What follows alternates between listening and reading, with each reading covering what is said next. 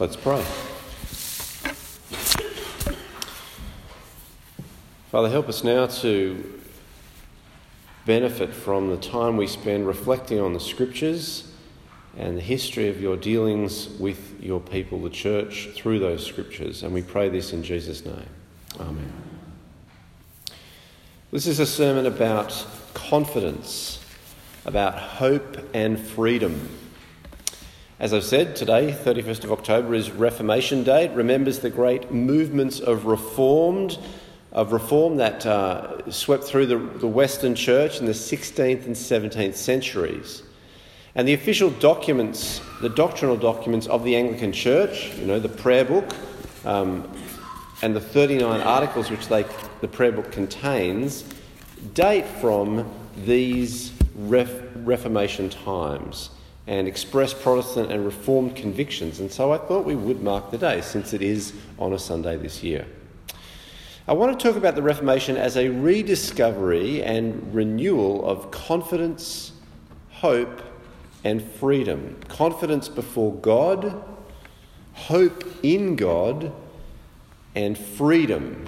Freedom from some corruption of religion, and freedom for joyful service of God.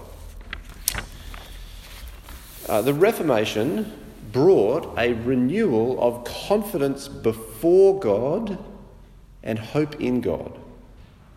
If we transport ourselves back some centuries to the late medieval pre-Reformation church, and that church in Europe was haunted by purgatory. Here's a theologian and historian, Alistair McGrath.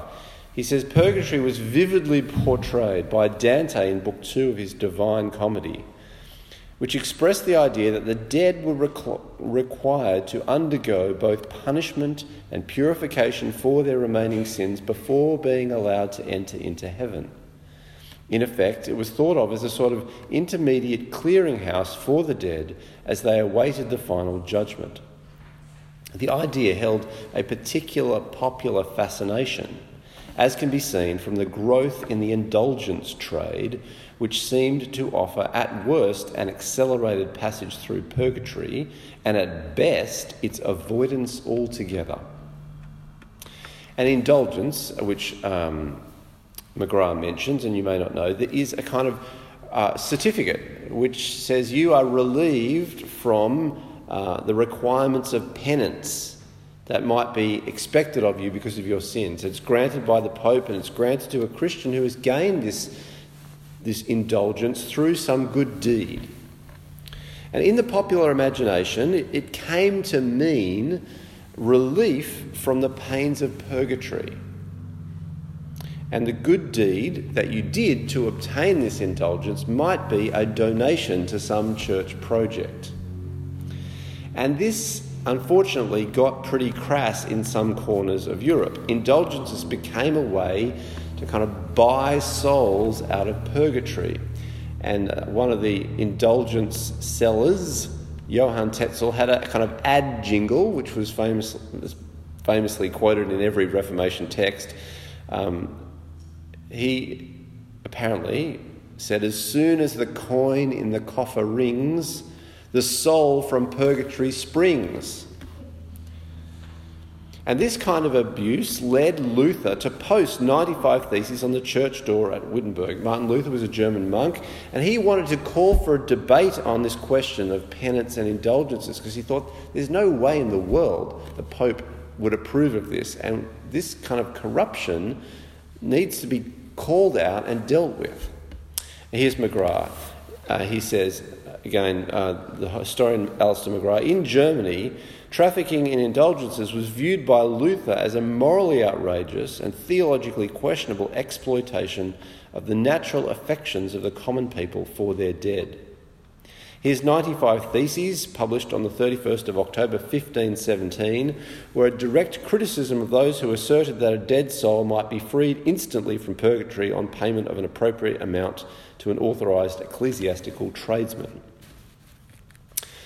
And it wasn't just indulgences that Luther was objecting to. He was a university lecturer in biblical studies, and he was rediscovering in the Bible things that would in the end, banish the fear of purgatory from the churches who adopted his understanding of the Bible.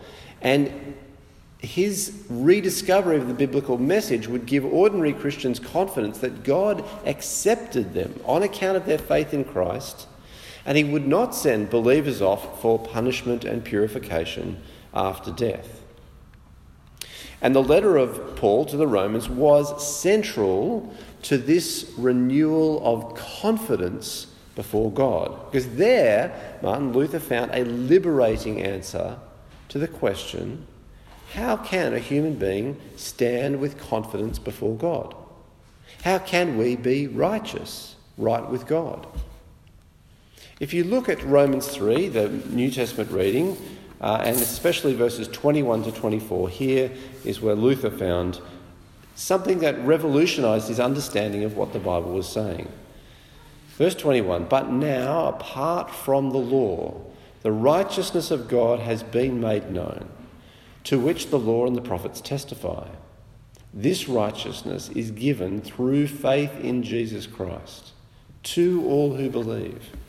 There is no difference between Jew and Gentile, for all have sinned and fall short of the glory of God, and all are justified freely by his grace, through the redemption that came by Christ Jesus." Luther was part of a kind of academic rediscovery and a fresh engagement with the Bible that was going on then. And he rediscovered that righteousness is given.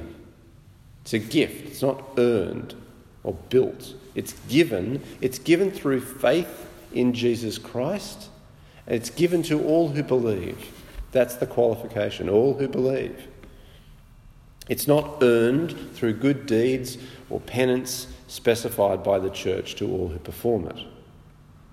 Luther rediscovered that acceptance by God, right standing before God, justification in the sight of God, is God's gift to all who believe. All are justified freely by his grace, his unearned, undeserved favour, through the redemption that came by Christ Jesus.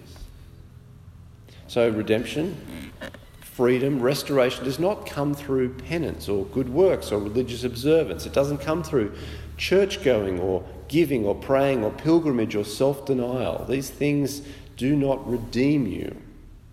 Redemption of human beings out of our state of guilt and imperfection and shame before God, it comes by Christ Jesus.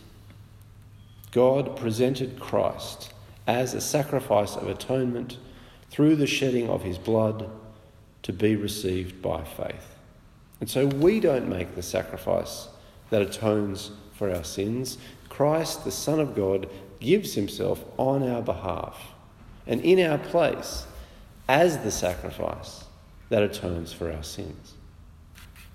We receive this gift, this atoning sacrificial death for us, by faith. That is, by trusting in Jesus, in what he has done on the cross, and not trusting in what we have done or could do to get into God's good books. In the Reformation, what that meant was that people no longer trusted in the channels of mediation that the church offered. You don't need the Pope to grant you an indulgence if redemption comes through Christ Jesus to all who believe. You don't need to leave money in your will to pay for priests to say masses for your soul in order that your passage through purgatory might be sped up. You just need Jesus Christ. You just need his death for you, for that gives you all the confidence and all the hope you need before God. Now, in your orders of service, I printed the last will and testament of William Tracy, which you might think, this is strange reading. I don't know if you had a chance to look for it, but this is a will from 1530.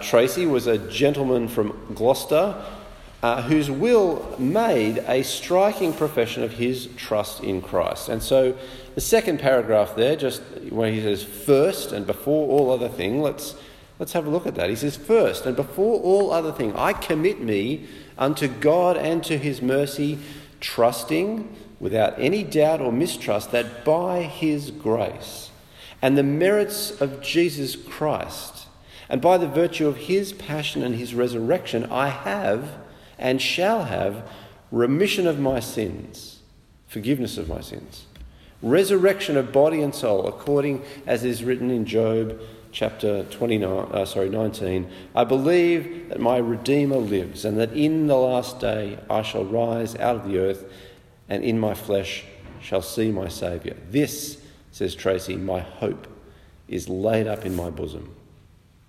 So he's not saying there, I hope I prove acceptable to God. I've really tried to live a good life and I've done my best. He doesn't say, pray for my soul, because I know, there's probably some things that weren't quite right about it. There is instead confidence by God's grace and the merits of Jesus Christ. I have and shall have remission of my sins and resurrection of body and soul. This guy is not haunted by the fear of purgatory. He is full of confidence and hope in God. And here is the renewal of understanding and confidence and hope that we celebrate, I think, in remembering the Reformation. Because these are truths, not just for the Reformation, but for us, for all of us. This same Jesus we trust too, and we trust in the same way. We have the same confidence of sins forgiven and the same hope in the resurrection on the same basis. The promise of God that those who put their faith in Jesus Christ are justified freely by his grace. I hope you know and share that faith and can rejoice with William Tracy in that faith. The second point I want to make about the Reformation is that the Reformation brought a renewal of freedom, two kinds of freedom, a freedom from bondage to kind of false and corrupt religion, and freedom for joyful service of God. The Reformation does remind us that the church can become false religion. It can exploit people. It's not a perfect institution. It needs constant reform. And that's still true today. Corruption and false religion can creep in under the name the Christian church. But in the Reformation, we see that a renewal of the understanding of the faith that we find in the Scriptures sets people free. So here's Alistair McGrath again. He said, Luther's doctrine of justification by faith alone obviated the need for purgatory and indulgences. The dead could rest in peace on account of their faith, which made them right with God, and not on account of a payment of a sweetener to the church. And so you hear this freedom in Tracy's will. My ground, he says, and my belief, this is the third paragraph, third line, my ground and my belief is that there is but one God and one mediator between God and man, which is Jesus Christ. And he's practically quoting there 1 Timothy 2:5. That I, William Tracy, do accept none in heaven nor in earth to be my mediator between me and God, but only Jesus Christ. All others, whoever they are, bishop, priest, layperson, be but petitioners in receiving of grace. They can only ask, but none able to give influence of grace. And therefore will I bestow no part of my goods, for that intent that any man should say or do anything to help my soul. Now, a gentleman like Tracy would ordinarily be expected to leave money to the church so that masses might be said for his soul. But Tracy pointedly refuses to enlist priests and the church to be mediators to God on his behalf. He only wants Jesus. He only needs Jesus to be his mediator before God. So there's no money going to the local church. Now, this is hot stuff, isn't it? Casting off the claims of the church, undermining their practices, not giving money to them. This will came to the attention of the church, because the church courts processed all wills, And it was discussed and pronounced heretical by Archbishop Warham, who is, I think, Archbishop of Canterbury. He ordered that the body of Tracy should be exhumed and removed from consecrated ground, since he was a heretic, as his will proved. And Dr. Thomas Parker, who saw to this order to exhume his body from consecrated ground, went a little further and burned the remains of William Tracy at the stake to underline this point. Tensions were running high at this time, and what Tracy had written was hot stuff. But Tracy was free and had said so, as he says in his will, in the 4th paragraph, "And touching the burying of my body, it avails me not what be done thereto." I don't know if he anticipated what might happen to his body, but consecrated ground would not help him. Burning his body would not harm him, because he knew himself to be in God's merciful hands, free from the bondage to false religion, its overextended claims. The other kind of freedom, that's one kind of freedom, freedom from excessive claims of bad religion. The other kind of freedom the Reformation rediscovered and reclarified was freedom for joyful service of God. All the good works we might undertake are no longer need to be done in an attempt to pile up spiritual merit. This is quite a revolution. Instead, they are done as the fruits of faith. And here again is Martin Luther on this question. He says, faith, however, is a divine work in us. It changes us and makes us to be born anew of God. It kills the old Adam and makes us altogether different people in heart and spirit and mind and powers. It brings with it the Holy Ghost. Oh, it is a living, busy, active, mighty thing, this faith. And so it is impossible for it not to be doing good works incessantly. It does not ask whether there are good works to do, but before the question rises, it has already done them and is always at the doing of them. Faith is a living, daring confidence in God's grace, so sure and certain that a person would stake their life on it 1,000 times. This confidence in God's grace and knowledge of it makes people glad and bold and happy in dealing with God and all his creatures, and this is the work of the Holy Ghost in faith. Hence a person is ready and glad, without compulsion, to do good to everyone, to serve everyone, to suffer everything, in love and praise to God, who has shown them this grace. This freedom to do good in a completely different frame and mode. And William Tracy wanted it to be known that he gave his bequests because he had this faith, this confidence in God's grace, and the consequent readiness to do good in love and praise to God. And so in the second last paragraph of his will, he says, "And touching the distribution of my temporal goods, my purpose is, by the grace of God, to bestow them to be accepted as fruits of faith, so that I do not suppose that my merit be by good bestowing of them." And later he says, "And ever we should consider the true sentence that a good work does not make a good man, but a good man makes a good work. For faith makes the man both good and rightwise. For a rightwise man lives by faith." So here is definitely a last will and testament. William Tracy is testifying in this document. He is sharing as a layman and a Christian what the Reformation rediscovery of Romans 3 and much else meant to him. And I hope you find that there is an energy, a confidence, a freedom and a hope in what William Tracy and Luther and others wrote in the Reformation about the relationship with God that they had found in Jesus Christ, whom they had met in the Bible.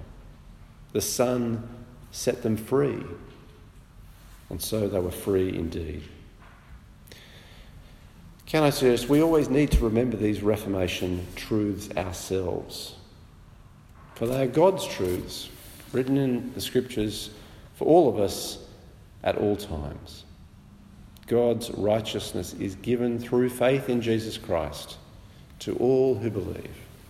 There is no difference between Jew and Gentile, for all have sinned and fall short of the glory of God, and all are justified freely by his grace through the redemption that came by Christ Jesus. Let's pray.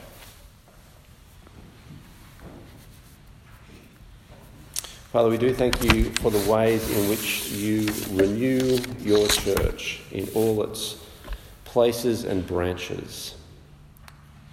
And so, Lord, we pray that you would continue to lead your people into the knowledge of the good news of Jesus as we find it in the Scriptures.